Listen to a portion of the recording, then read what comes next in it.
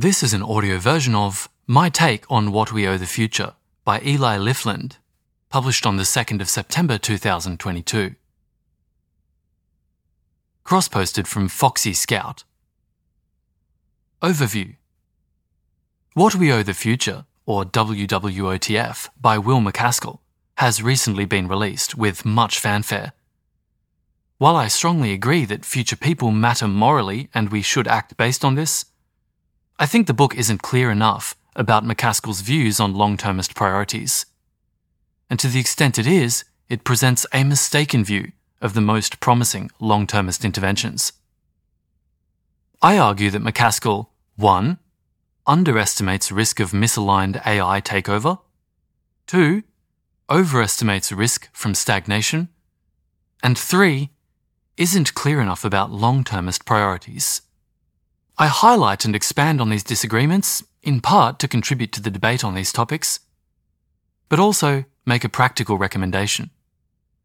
While I like some aspects of the book, I think The Precipice is a substantially better introduction for potential long-termist direct workers. For example, as a book given away to talented university students. For instance, I'm worried people will feel bait and switched if they get into EA via What We Owe the Future, then do an 80,000 hours call or hang out around their EA university group, and realise most people think AI risk is the biggest long-termist priority, many thinking this by a large margin. And a footnote here reads, edited in for clarity. My concern is not that people won't toe the, quote, party line of long-termism and think AI is the most important. I'm very in favour of people forming their own views and encouraging new people to share their perspectives. My primary concern here is the effects of the lack of transparency in What We Owe the Future about MacAskill's views on long-termist prioritisation. And to the extent people interpret the book as representing long-termism in some sense, lack of clarity on the movement's opinions. That's the end of the footnote. Section heading. What I disagree with. Footnote. In this section, I do my best to give my all things considered belief after updating on what other people believe, rather than, or in addition to, my explicitly flagged when given, independent impressions. That being said, I think it's pretty hard to separate out independent impressions versus all things considered beliefs on complex topics when you're weighing many forms of evidence, and beliefs are formed over a long period of time. When initially writing this review, I thought MacAskill was attempting to give his all things considered credences in What We Owe the Future. But from discussing with reviewers, it seems MacAskill is giving something closer to his independent impression when possible. Or something like, independent impressions and MacAskill is confused about how to update in light of peer disagreement. Though note that MacAskill shares a similar sentiment about it being difficult to separate between these, and his credences should likely be interpreted as somewhere in between all things considered beliefs and independent impressions. To the extent MacAskill isn't trying to take into account peer disagreement, he isn't necessarily trying to predict what an ideal reasoning process would output as described in the appendix. That's the end of the footnote.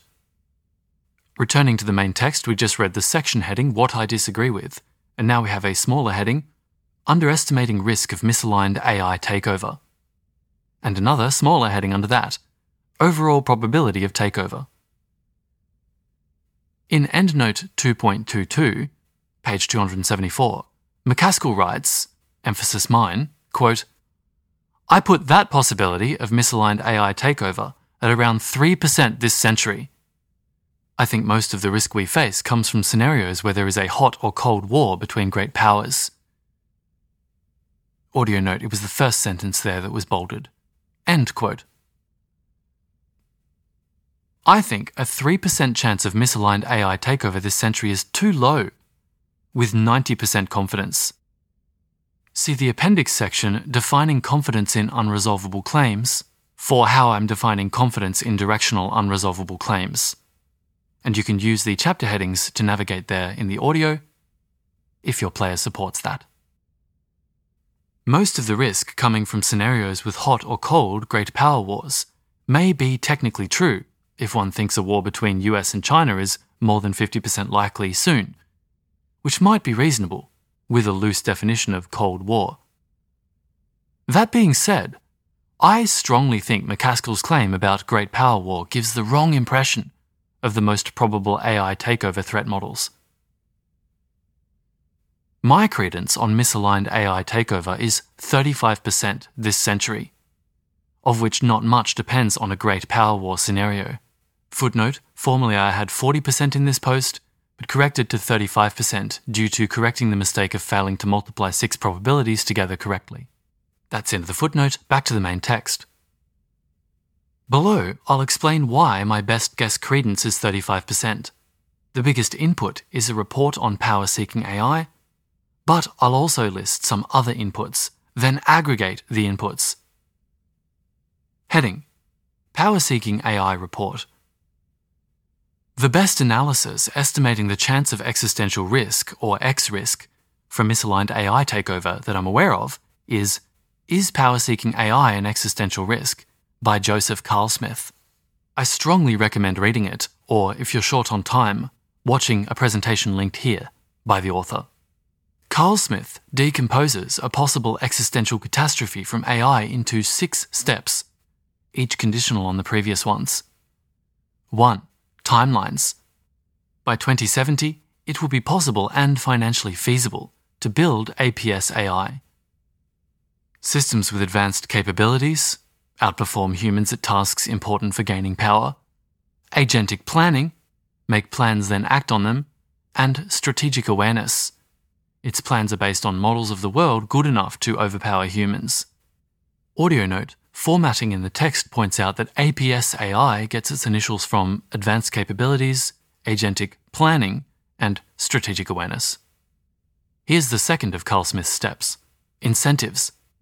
There will be strong incentives to build and deploy APS AI. 3. Alignment difficulty.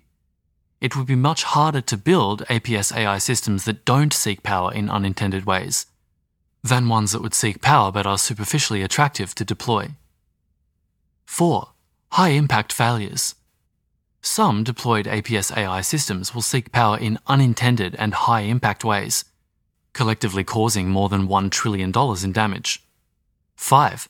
Disempowerment. Some of the power-seeking will, in aggregate, permanently disempower all of humanity. 6. Catastrophe. The disempowerment will constitute an existential catastrophe. That's the end of that list. I'll first discuss my component probabilities for a catastrophe by 2100 rather than 2070, then discuss the implications of Carlsmith's own assessment, as well as reviewers of his report.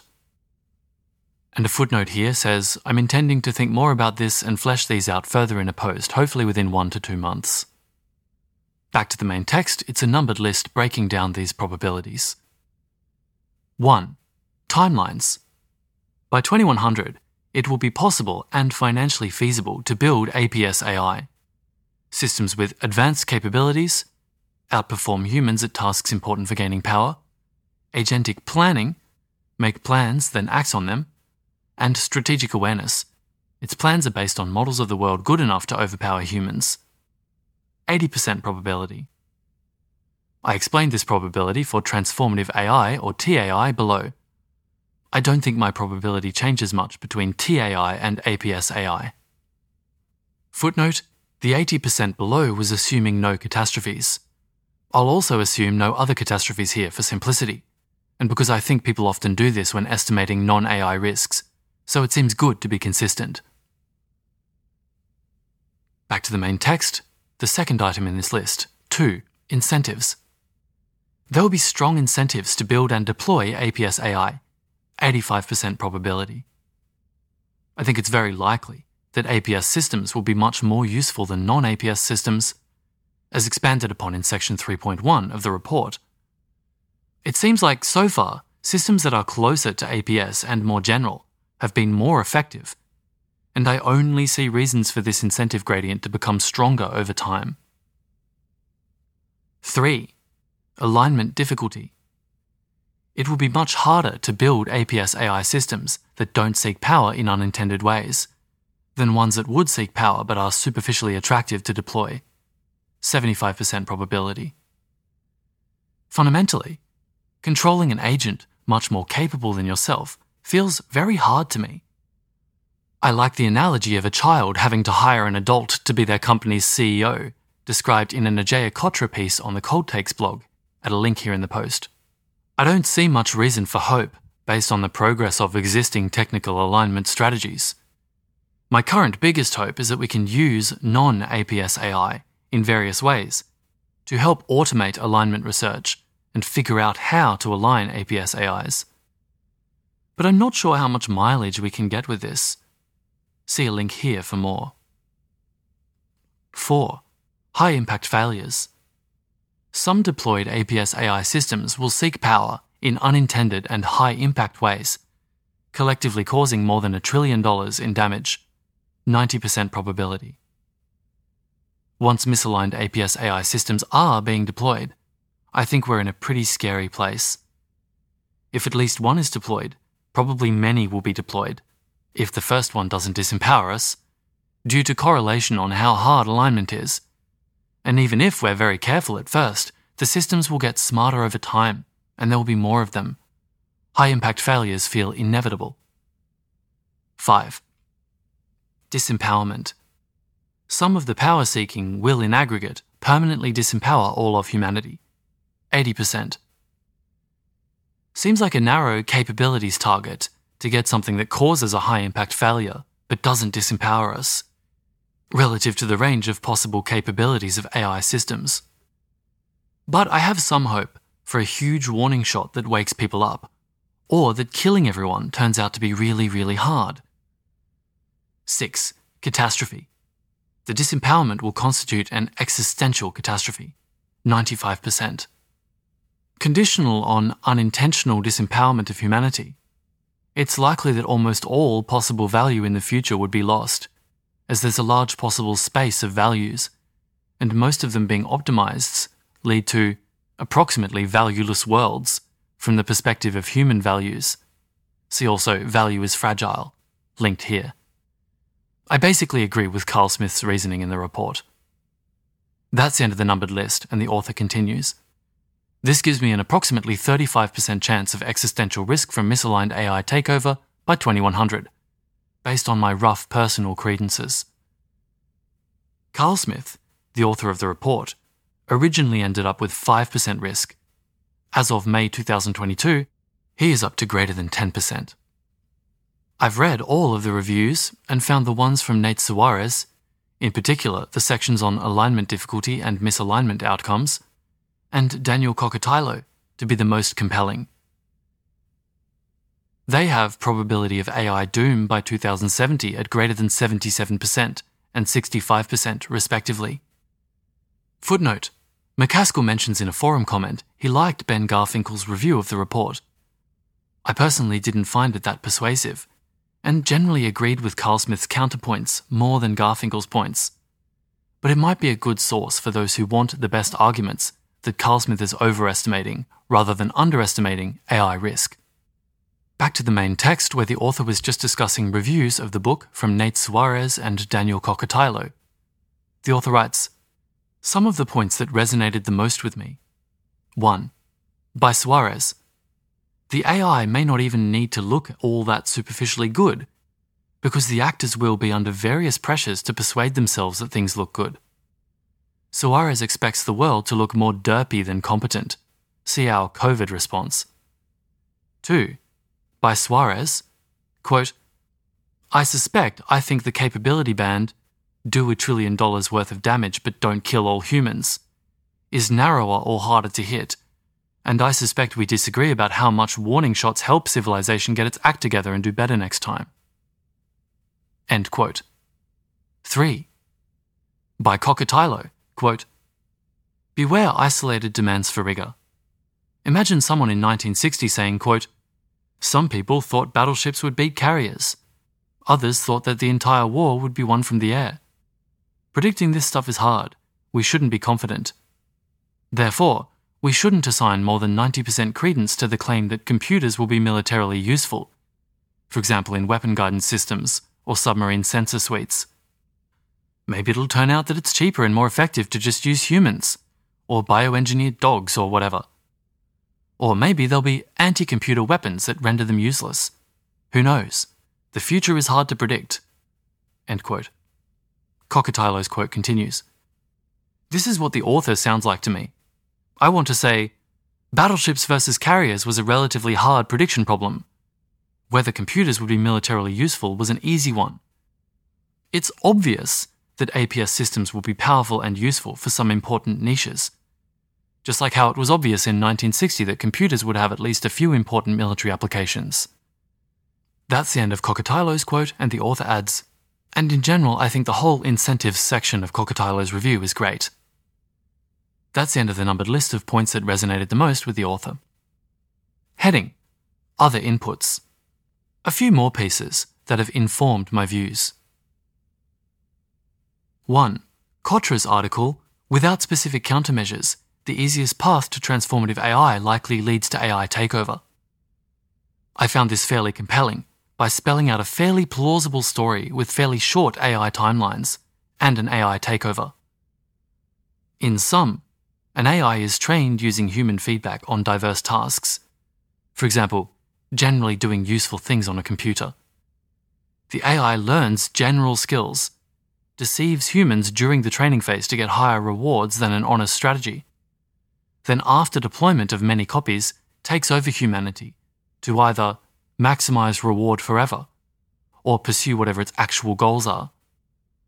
I think, as does Ajaya Kotra, the author, that something close to the exact story is unlikely to play out. But I think the piece is very useful nonetheless, as the XKCD linked in the post indicates. And that's a link to an XKCD cartoon about the difficulty of persuading people that bad things are actually happening. And here is the second of the pieces that have informed the author's views. AGI Ruin, A List of Lethalities by Yudkowsky. While I'm more optimistic about our chances than Yudkowsky, I think the majority of the things he's pointing at are real, non-trivial difficulties that we need to keep in mind and could easily fail to address. The rest of the 2022 MIRI alignment discussion seems informative as well, though I haven't had a chance to read most of it in depth. Replies to AGI Ruin from Paul Christiano and the DeepMind alignment team are also great reads. It's important to note how much about the situation all three parties agree on, despite some important disagreements.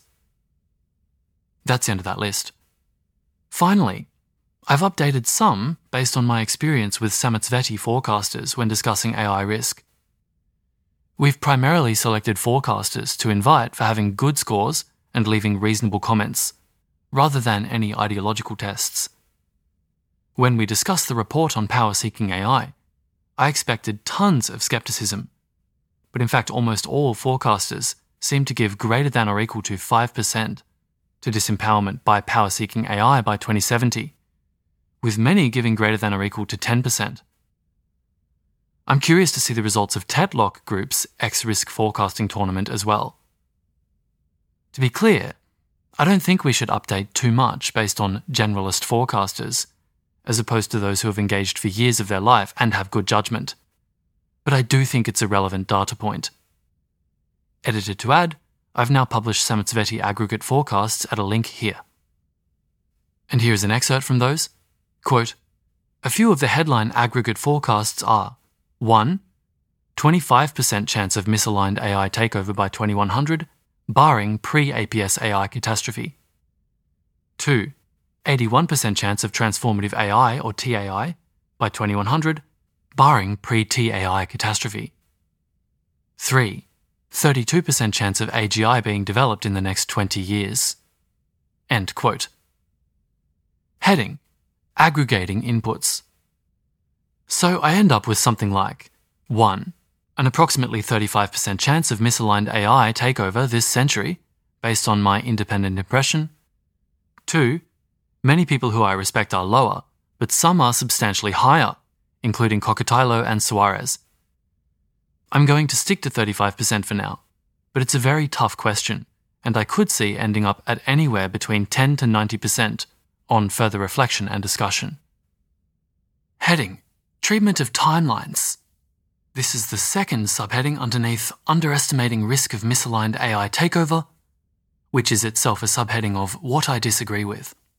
In EndNote 2.22, page 274, McCaskill gives 30% to faster than exponential growth. My understanding is that this is almost all due to scenarios involving TAI. So McCaskill's credence on TAI by 2100 is approximately 30% plus the 3% from AI takeover equals 33%. I think 33% is too low, with 85% confidence. My credence in transformative AI or TAI by 2100 is around 80%, barring pre-TAI catastrophe. Some reasoning informing my view. Here's a numbered list. 1. As explained at a link here, the BioAnkers report by Ajaya Kotra includes an evolution anchor forecasting when we would create TAI if we had to do as many computations as all animals in history combined, to copy natural selection.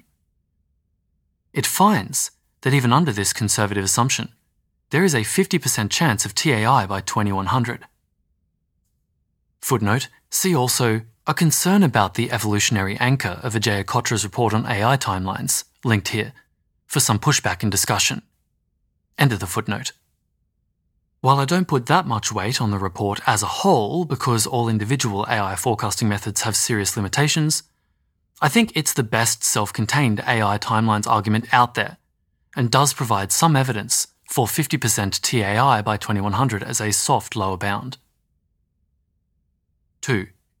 Human feedback on diverse tasks, or HFDT, as described at a link here, already feels like a somewhat plausible story for TAI. While I'm skeptical it will just work without many hiccups, I give around 10 to 15% to TAI within 10 years. 80 years is a really long time to refine techniques and scale up architecture and data. 3. AI research already is sped up by AI a little, and may soon be sped up substantially more, leading to faster progress. Here are some subpoints under 3.3a. This spreadsheet, linked from this post, these are links, collects examples of AI improving AI, including NVIDIA using AI to optimize their GPU designs, and Google using AI to optimize AI accelerator chips. 3b. One story that seems plausible is, language model, or LM, tools are already improving the productivity of Google developers a little. We don't appear to yet be hitting diminishing returns to better LMs. Scale, data, and simple low-hanging fruit like chain of thought and collecting a better dataset are yielding huge improvements. Footnote, see also AI forecasting 1 year in. Quote, specifically, progress on ML benchmarks happened significantly faster than forecasters expected. But forecasters predicted faster progress than I did personally, and my sense is that I expect somewhat faster progress than the median ML researcher does. End quote. That's the end of that footnote. We're back in 3b. Therefore, we should expect LM tools to get better and better at speeding up AI research, which will lead to faster progress. 3c. AI research might be easy to automate relative to other tasks, since humans aren't very optimized for it by natural selection. See also Moravec's paradox, point stolen from Ngo in Miri Conversations, and there's some links there. 4. For a range of opinions on the chance of APS AI by 2070, see a link here. Most reviewers are above 50%, even ones who are skeptical of large risks from misaligned AI. 5. Holden Konofsky gave 67% approximately to TAI by 2100, before Ajaya Kotra, author of the BioAnkers report, moved her timelines closer. 5a. My impression is that Konofsky has longer timelines than almost all of the people closest to being AI forecasting experts in quotes. For example, Kotra, Kokkatailo, Carl Smith, though there are selection effects here. That's the end of that numbered list. So overall, the picture looks to me like 50% is a conservative, soft lower bound for TAI by 2100. I have some inside view reasons to think it might be likely much sooner, and most of the reasonable people who have thought the most about this subject tend to give at least 67%. On the other hand, I give some weight to us being very mistaken. Mashing all these intuitions together gives me a best guess of 80%, though I think I could end up at anywhere between 60% and 90% on further reflection and discussion. Significantly shorter AI timelines dramatically increase the importance of reducing AI risk relative to other interventions, especially preventing stagnation as discussed below. Footnote, see also this comment by Carl Schulman, quote, "There are very expensive interventions that are financially constrained, so that, for example, twice the probability of AGI in the next 10 years justifies spending twice as much for a given result. By doubling the chance, the result gets to be applied." End quote. That's the end of that subheading. Now we have the next one, treatment of alignment, which is the third subheading underneath underestimating risk of misaligned AI takeover, part of the What I Disagree With section. The section AI and Entrenchment, beginning on page 83, focuses on risks from aligned AIs and comes before AI takeover in quotes. This seems like a mistake of emphasis, as the risks of misalignment feel much larger, given that right now we don't know how to align an AGI. Footnote, I think there's some chance aligning AGIs turns out to not be that hard. For example, if we just tell it to do good stuff and not to do bad stuff, plus somewhat intensive adversarial training and red teaming. It mostly works, but it's less than 50%. That's the end of the footnote. McCaskill writes on page 87, quote, "Often the risk of AI takeover is bundled with other risks of human extinction. But this is a mistake. First, not all AI takeover scenarios would result in human extinction." End quote. I agree this is technically true, but I think in practice it's probably not a substantial consideration. I think with 90% confidence that the vast majority, more than 90%, of misaligned AI takeovers would cause extinction, or would practically have the same effect, given that they would destroy humanity's potential. Quote, "From a moral perspective, AI takeover looks very different from other extinction risks. AI agents would continue civilization. It's an open question how good or bad such civilization would be. What's at stake when navigating the transition to a world with advanced AI, then, is not whether civilization continues, but which civilization continues." End quote.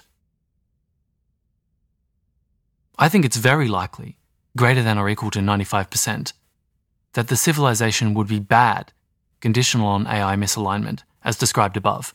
See Proposition 6, Catastrophe. Since McCaskill doesn't give a precise credence in this section, it's hard to say with what confidence I disagree, but I'd guess approximately 80%. That's the end of the section Underestimating Risk of Misaligned AI Takeover. Now here's the second heading under What I Disagree With, and that heading is Overestimating Risk from Stagnation.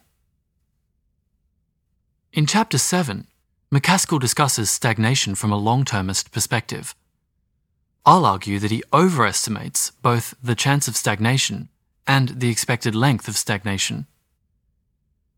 Since I give an approximately 7 times lower chance of stagnation and approximately 1.5 times shorter expected length, I think McCaskill overrates extinction risk from stagnation, extending the time of perils by approximately 10 times.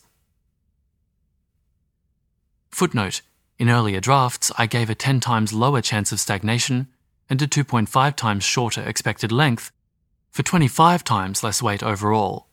But after some discussion, I now think I was underselling the evidence in the book for decline in researcher productivity. I previously thought it perhaps hadn't declined at all, and now just disagree about the degree, as well as the arguments for long expected length of stagnation. While I still place significantly less weight on stagnation than McCaskill, I'm less skeptical than I initially was, and differing AI timelines are doing about half the work on my skepticism. That's the end of the footnote. Back to the main text where we just read, since I give an approximately 7 times lower chance of stagnation and approximately 1.5 times shorter expected length, I think McCaskill overrates extinction risk from stagnation extending the time of perils by around 10 times. I then explain why this matters. Heading: Overestimating chance of stagnation. In EndNote 2.22, page 274, McCaskill writes, emphasis mine, quote, "This century, the world could take one of approximately 4 trajectories. I think the stagnation scenario is most likely, followed by the faster than exponential growth scenario. If I had to give precise credences, I'd say 35%. Audio note, bolded text was, this century, I think the stagnation scenario is most likely, and if I had to give precise credences, I'd say 35%. That's the end of the quote, and there's a footnote here. Another place where this is brought up is page 162, quote, "Even if stagnation has only a 1 in 3 chance of occurring," end quote. I'm not sure where the jump from a best guess of 35% to a lower reasonable bound of 33% comes from. That's the end of the footnote. Note that stagnation is defined here as GDP growth slowing, separate from global catastrophes.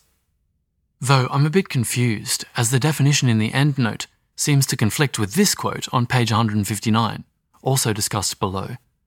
Quote, "Perhaps a stagnant future is characterized by recurrent global catastrophes that repeatedly inhibit escape from stagnation." End quote. Kudos to McCaskill for giving a credence here. I'll argue that the credence is an extremely implausible overestimate. My credence in stagnation this century is 5%, and the aggregated forecast of 5 Sametsveti forecasters, one of which is me, is also 5%, with a range of 1 to 10%. I think McCaskill's 35% credence is too high, with 95% confidence. I'll explain some intuitions behind why McCaskill's 35% credence is way too high below. AI timelines, non-AI tech, and overestimating the rate of decline in researcher productivity. Now each of those points has some detail. Here's AI timelines. As discussed above, my credence on TAI by 2100 barring catastrophe is 80%, while McCaskill's is around 33%. My TAI timelines put an upper bound of 20% on stagnation this century, so this is driving a substantial portion of the disagreement here. However, there is some remaining disagreement from non-TAI worlds as well. McCaskill gives 35% to stagnation this century, and around 33% to TAI this century, implying 35 over 67 equals approximately 52% chance of stagnation in non-TAI worlds. I think McCaskill gives too much credence to stagnation in non-TAI worlds, with 75% confidence. I give 5 over 20 equals 25% to stagnation in non-TAI worlds. In the next 2 sections, I'll explore the reasons behind this disagreement. Here's the second of the author's intuitions why 35% credence is way too high. Non-AI tech. It seems like there's other tech that's already feasible or close that could get us out of stagnation, which are mainly not applied due to taboos, in particular human cloning and genetic enhancement. A footnote for human cloning reads, "This is mentioned in the book on page 156. See EndNote 7.50, quote, Mu-Ming Pu said in 2018 that, quote, technically there is no barrier to human cloning, end quote. That's the end of the footnote. There's another footnote for genetic enhancement. See Predicting Polygenic Selection for IQ, linked here in the footnote, by Beck. The main text goes on. I think if stagnation started to look likely, at least some countries would experiment with these technologies. I'd guess there would be strong incentives to do so, as any country that did would have the chance of becoming a world power. And here's the third and final of the author's intuitions. Overestimating the rate of decline in research productivity. Beginning on page 150, McCaskill discusses 2 competing effects regarding whether scientific progress is getting easier or harder. Quote, there are 2 competing effects. On the one hand, we, quote, stand on the shoulders of giants. Previous discoveries can make future progress easier. The invention of the internet made researching this book, for example, much easier than it would have been in the past. On the other hand, we pick the low-hanging fruit. We make the easy discoveries first, so those that remain are more difficult. You can only invent the wheel once, and once you have, it's harder to find a similarly important invention." End quote. McCaskill then argues that picking the low-hanging fruit predominates, meaning past progress makes future progress harder. I agree that it almost certainly dominates, but am significantly less confident on to what extent it still does in the internet age, which leads me to expect stagnation to occur more gradually. Qualitatively, McCaskill gives the examples of Einstein and the Large Hadron Collider. Quote, "In 1905, his miracle year, in quotes, Albert Einstein revolutionized physics while working as a patent clerk." Compared to Einstein's day, progress in physics is now much harder to achieve. The Large Hadron Collider cost about $5 billion and thousands of people were involved. End quote. While there may be diminishing returns within physics in a somewhat similar paradigm, an important point left out here is that paradigm shifts. There may very often be strong diminishing returns to research effort within a paradigm, but when a new paradigm arises, many new low-hanging fruit pop up. This point is taken from this section linked here of a rebuttal essay to Bloom et al.'s Are Ideas Getting Harder to Find? We can see this effect recently in deep learning. Since the GPT-3 paper came out, many low-hanging fruit have been picked quickly, such as chain-of-thought prompting and correcting language model scaling laws. The stronger argument that McCaskill presents is quantitative. He argues on page 151 and in EndNote 7.26 that since 1800, research effort has grown by at least 500 times, while productivity growth rates have stayed the same or declined a bit. This would mean research productivity has declined at least 500 times. I roughly agree that research effort has grown at least 500 times. The key question in my mind is to what extent effective, in quotes, productivity growth rates have actually approximately stayed the same. I agree they very likely haven't increased a corresponding 500 times, but 5 times to 50 times seems plausible, due to measurement issues. How much can we trust statistics like TFP and even GDP to capture research productivity in the internet age? My current take is that they're useful, but we should take them with a huge grain of salt. I have 2 concerns. A, lack of capturing the most talented people's output, and B, lags between research productivity and impact on GDP. First, many of the most talented people now work in sectors such as software, where their output is mostly not captured by either GDP or TFP. For example, I'd predict many of the most productive people would rather give up 50% of their salary than give up internet access or even search engines. See a paper linked here which studies this empirically, but not targeted at the most productive people. But this consumer surplus is barely counted in GDP statistics. This point was taken from a section linked here of a rebuttal to Bloom et al. McCaskill attempts to address considerations like this in EndNote 7.10. I don't find his argument that GDP was likely mismeasuring progress even more greatly before 1970 than it is now convincing, but am open to having my mind changed. I'd guess that the internet and services on top of it are a much bigger deal in terms of research productivity than, for example, the telephone, providing a bigger surplus than previous technologies. A reviewer mentioned the rise and fall of American growth, the US standard of living since the Civil War, that's linked here, as a further reference defending the argument in EndNote 7.10. I didn't get a chance to look into the book. Second, there's likely a significant lag between research productivity and impact on GDP.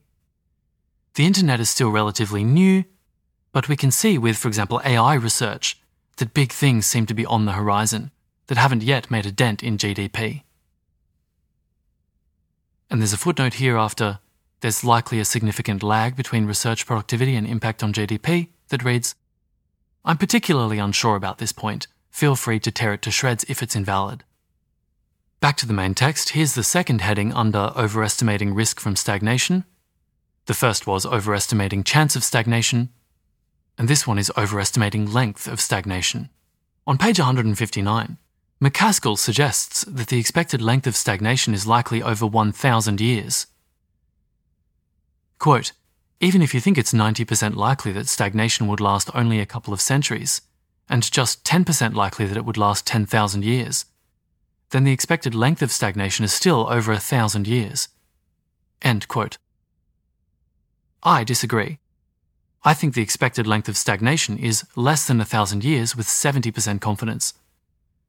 I'd put the expected length of stagnation at 600 years and give less than 2% to a stagnation of at least 10,000 years. In the section, How Long Would Stagnation Last?, beginning on page 156, McCaskill gives a few arguments for why stagnation might, quote, last for centuries or even millennia. Quote, getting out of stagnation requires only that one country at one point in time is able to reboot sustained technological progress.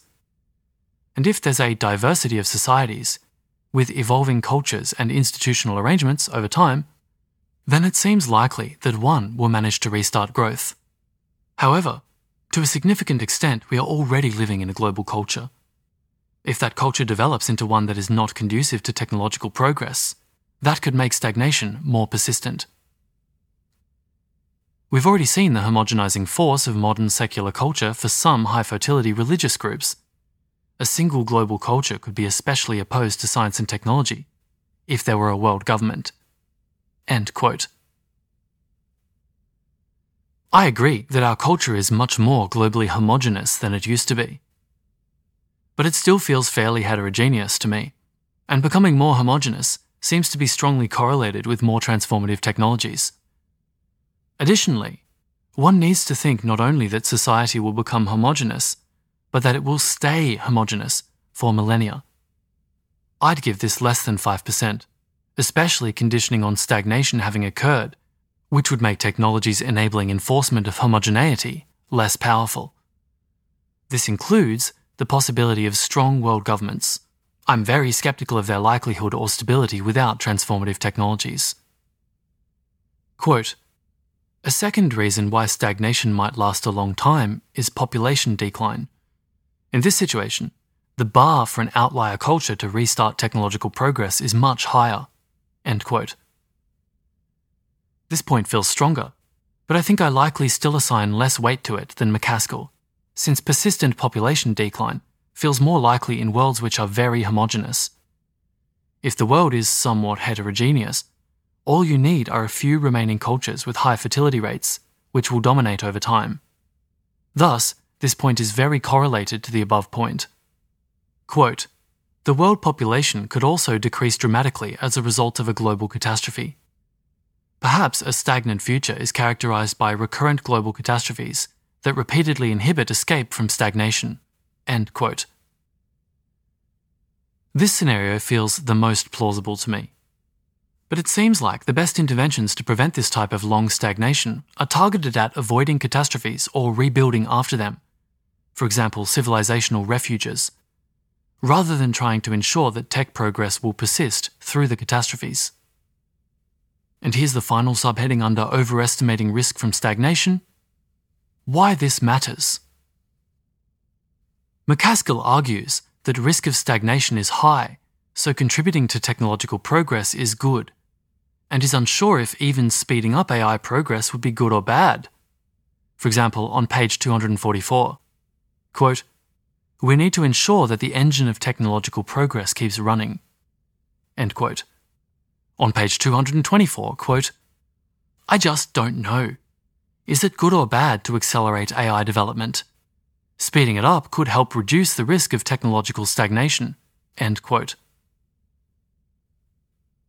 I think contributing to general tech progress is approximately neutral, and speeding up AI progress is bad, also related to my disagreements about AI risk. Another implication of differences in AI and future tech timelines specifically is that it discounts the value of working on stuff aimed at very long-run effects substantially. For example, McCaskill discusses how long surface coal will last on page 140, concluding that it will, quote, probably last longer, end quote, than around 50 to 300 years, depending on the region. He writes, quote, but from a long-term point of view, we need to take these sorts of timescales seriously, end quote. I think AI and other tech will very likely more than 90%, have changed the world so massively by then that it mostly doesn't make sense to think about it from this sort of lens.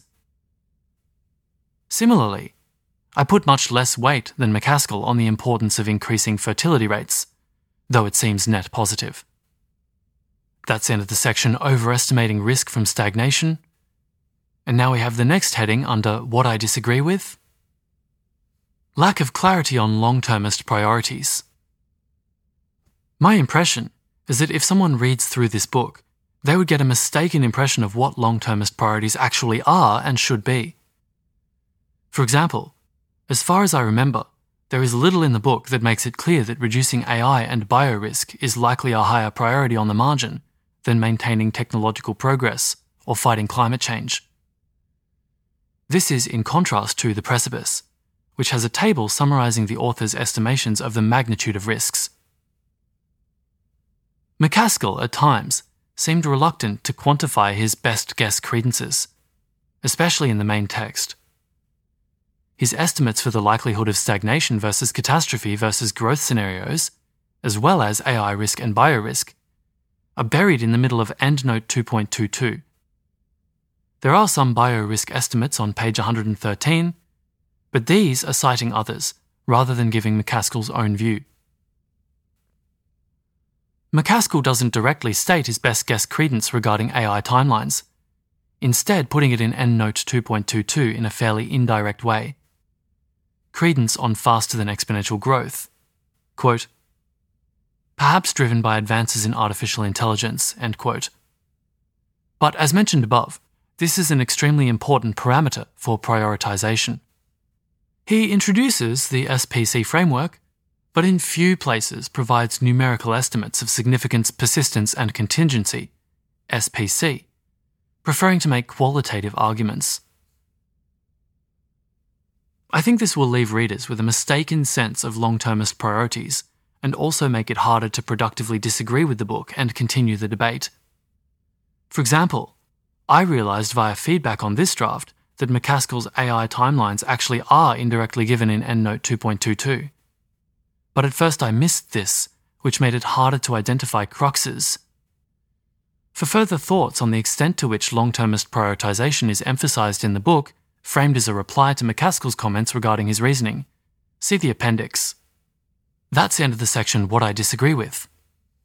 Section heading What I Like. Heading Discussing the importance of value lock-in from AI. While, as described above, I think the current biggest problem we have to solve is figuring out how to reliably align a powerful AI at all, I did appreciate the discussion of value lock-in possibilities even when it's aligned.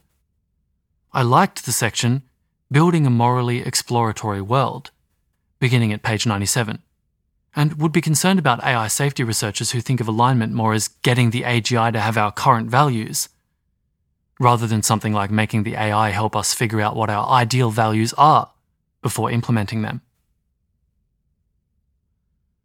I think this has been discussed for a while among AI safety researchers, for example, the idea of coherent extrapolated volition. But it sometimes gets lost in current discussions, and I think it's a significant point in favour of AI safety researchers and policymakers being altruistically motivated. Footnote. As opposed to, for example, wanting to avoid their own death. I think this is fine to have as a supplementary motivation if it helps increase productivity and grasp the urgency of the problem. But on reflection, the motivation being altruistic seems good to me. That being said, if someone is really talented and not that altruistic but wants to work on AI safety, I'd likely still be excited about them working on it, given how neglected the problem is. That's the end of the footnote. Here's the next heading under What I Like. Introducing the SPC framework. In the section A Framework for Thinking About the Future, beginning page 31, McCaskill introduces the SPC, Significance, Persistence, Contingency framework for assessing the long-term value of an action. 1. Significance. What's the average value added by bringing about a certain state of affairs? 2. Persistence.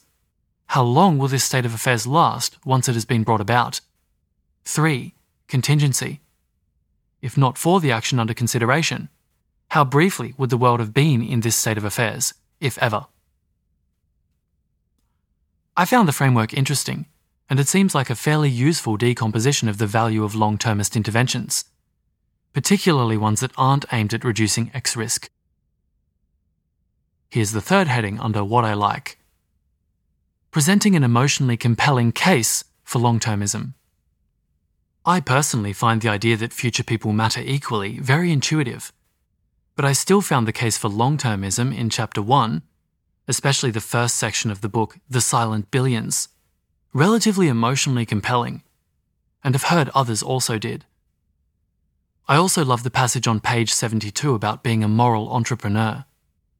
Quote, Lay was the paradigm of a moral entrepreneur, someone who thought deeply about morality, took it very seriously, was utterly willing to act in accordance with his convictions, and was regarded as an eccentric, a weirdo, for that reason. We should aspire to be weirdos like him. Others may mock you for being concerned about people who will be born in thousands of years' time. But many at the time mocked the abolitionists. We are very far from creating the perfect society. And until then, in order to drive forward moral progress, we need morally motivated heretics who are able to endure ridicule from those who wish to preserve the status quo. End quote. That's the end of the section What I Like. Section heading. Why I prefer the precipice for potential long-termist direct workers. I would strongly prefer to give the precipice rather than what we owe the future as an introduction to potential long-termist direct workers. An example of a potential long-termist direct worker is a talented university student. I'm not making strong claims about other groups like the general public or policymakers, though I'd tentatively weakly prefer the precipice for them as well, since I think it's more accurate and we need strong reasons to sacrifice accuracy. I prefer the precipice because this list of reasons is structured as a numbered list with subpoints under each number. Audio note, I'll indicate this nested list structure where it's important for comprehension, otherwise I just won't mention it. Here's the first point. 1. It generally seems more likely to make correct claims, especially on AI risk. Even though I think it still underestimates AI risk, it focuses to a larger extent on misalignment. While I don't think accuracy is the only desirable quality in a book that's someone's intro to EA, I think it's fairly important. And the precipice doesn't seem much worse on other important axes. 2. It makes the author's view on long-termist priorities much more clear. Someone could read What We Owe the Future and come out having little preference between reducing AI risk, maintaining tech progress, speeding up clean energy, etc. I predict around 25% of people will feel bait and switched if they get into EA via What We Owe the Future, and then do an 80,000 hours call or hang around their EA university group, and realize most people think AI risk is the biggest long-termist priority, many thinking this by a large margin. 3. I'd push back against a counter-argument that it's nice to have a gentle introduction for people uncomfortable with subjective probabilities, prioritization, and AI takeover scenarios. 3a. Prioritization and a willingness to use numbers even when they feel arbitrary, or not taking them too seriously, are virtues close to the core of EA that I'd want many long-termist direct workers to have. 3b. I'd much prefer people who are willing to take ideas that initially seem weird seriously. I think we should usually filter for these types of people while doing outreach. To be clear, I'm excited about people who aren't quickly convinced by weird ideas like the substantial probability of AI takeover in the next 50 years. But I'd prefer people who engage critically and curiously with weird ideas rather than disengage. 3c. Edited to add. I think being upfront about our beliefs and prioritization mindset might be important for maintaining and improving community epistemics, which I think is an extremely important goal. See a comment linked here for further thoughts. 4.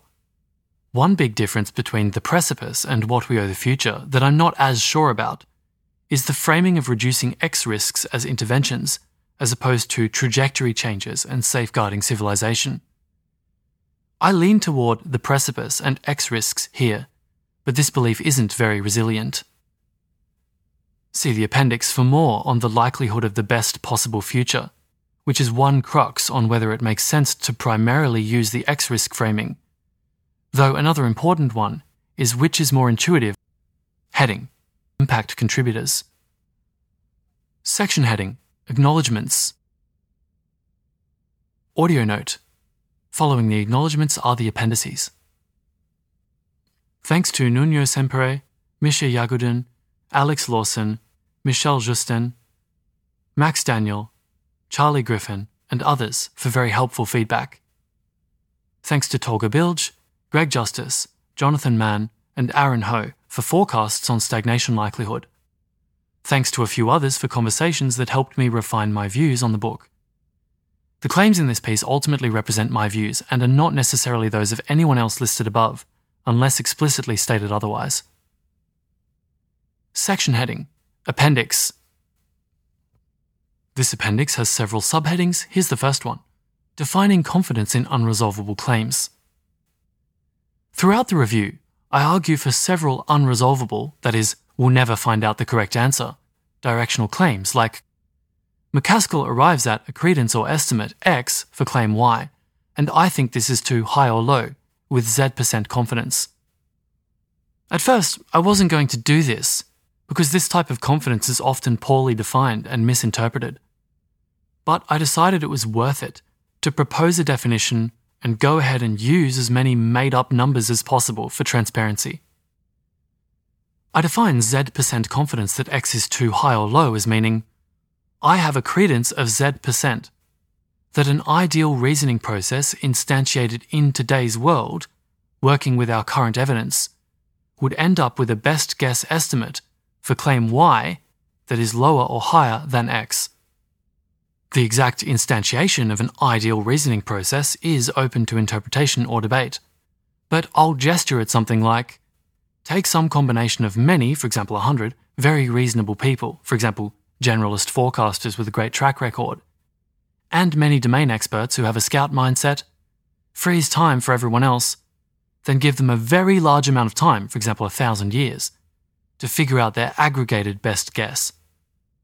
The people doing the reasoning can only deliberate about current evidence rather than acquire new evidence, by for example doing object-level work on AI to better understand AI timelines.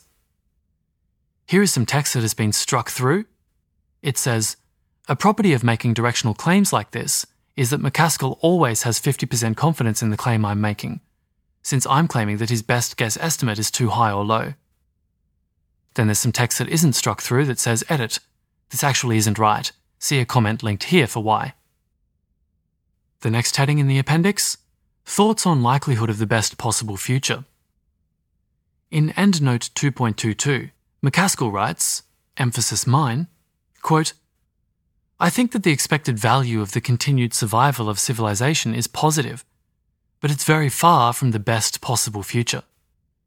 If I had to put numbers on it, I'd say that the expected value of civilization's continuation is less than 1% that of the best possible future, where best possible means best we could feasibly achieve. The biggest difference between us regards how good we expect the future to be. Toby thinks that, if we avoid major catastrophe over the next few centuries, then we have something like a 50-50 chance of achieving something close to the best possible future. I think the odds are much lower.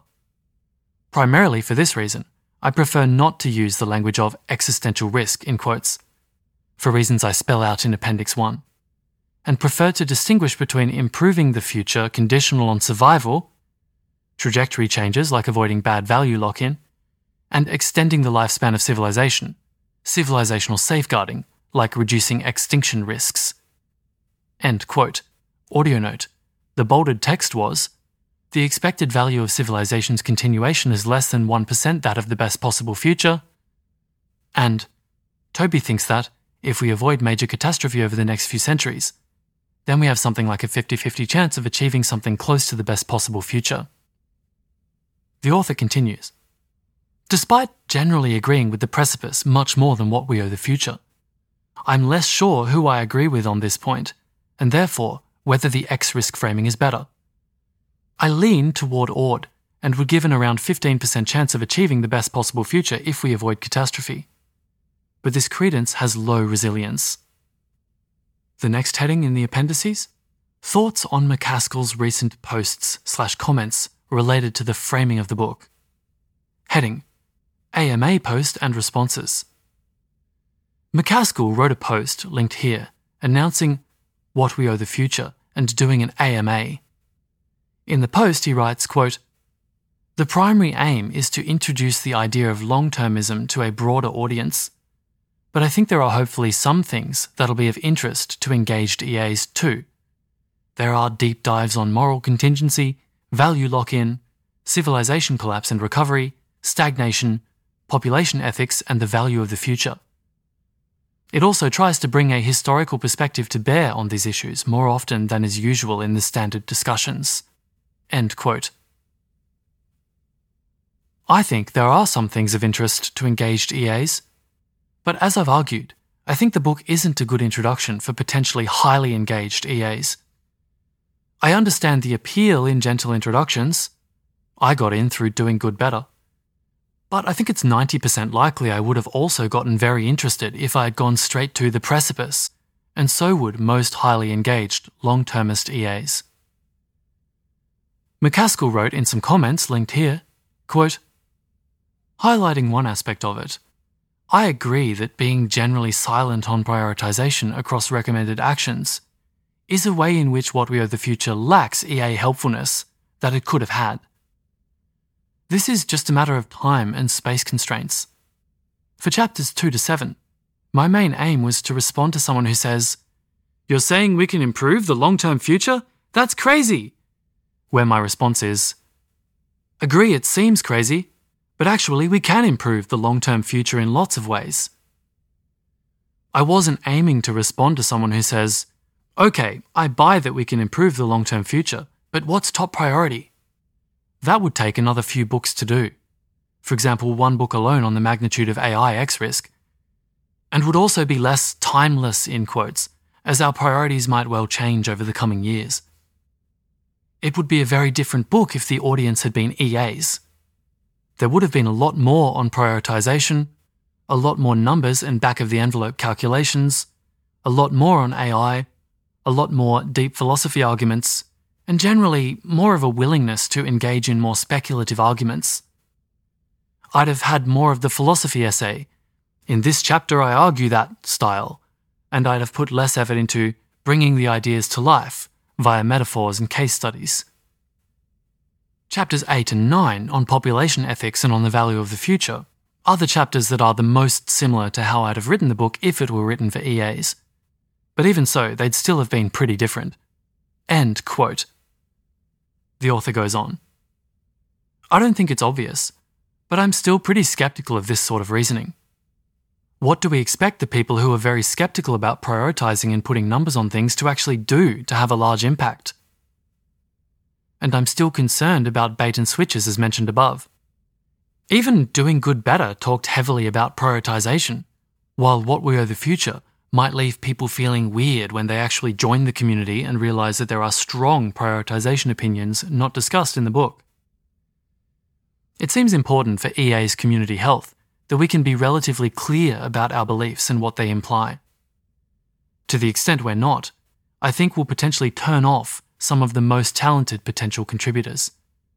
If I try to put myself in the shoes of someone getting into EA through WWOTF, then realizing that in fact there is a ton of emphasis in the long-termist movement on a relatively small portion of actions described in the book, I think I'd be somewhat turned off.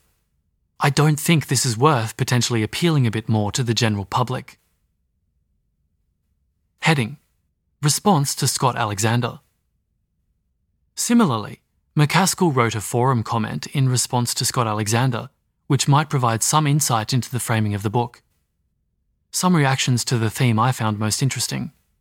Quote, "Message testing from Rethink suggests that long-termism and existential risk have similarly good reactions from the educated general public, and AI risk doesn't do great.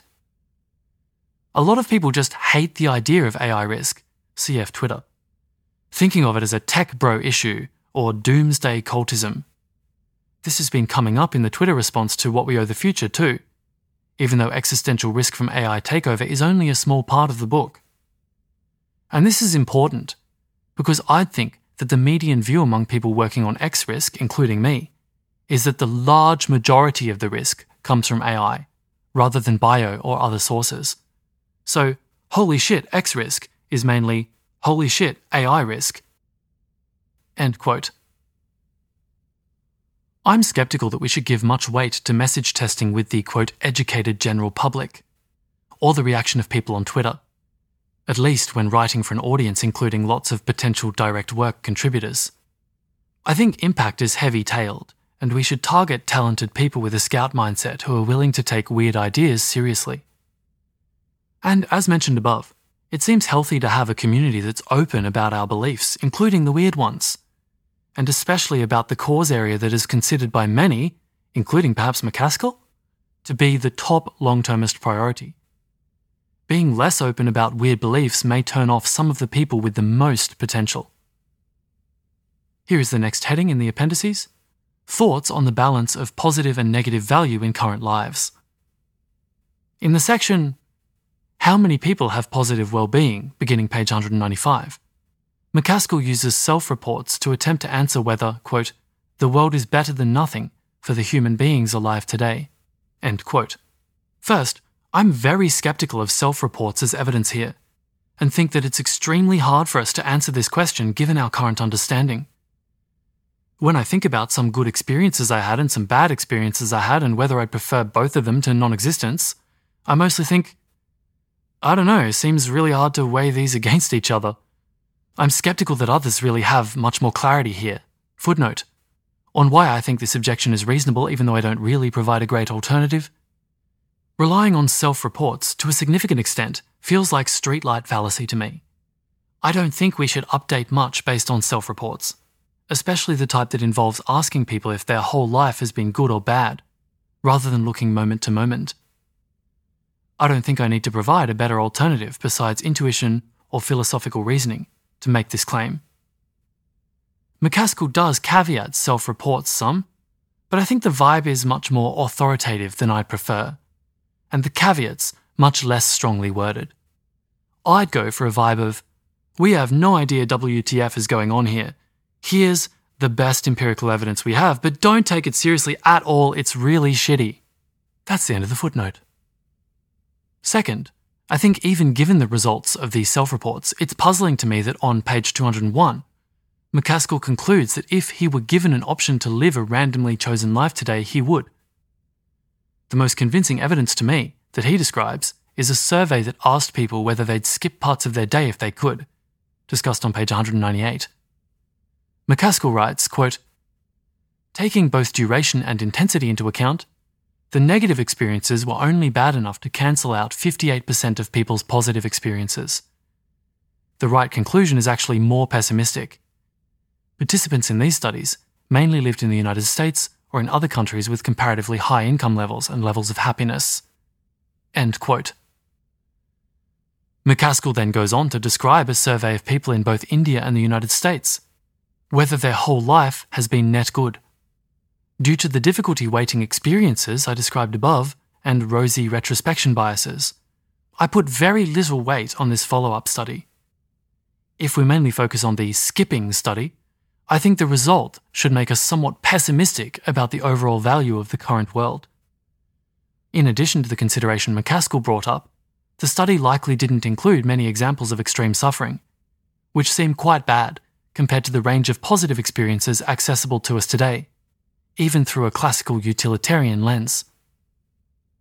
I feel like I basically have no idea, but if I had to guess, I'd say around 40% of current human lives are net negative, and the world as a whole is worse than nothing for humans alive today, because extreme suffering is pretty bad compared to currently achievable positive states. This does not mean that I think this trend will continue into the future. I think the future has positive expected value due to AI and future technology. This was an audio version of My Take on What We Owe the Future by Eli Liffland, published on the 2nd of September 2022. This reading was by Perrin Walker and produced by Type 3 Audio.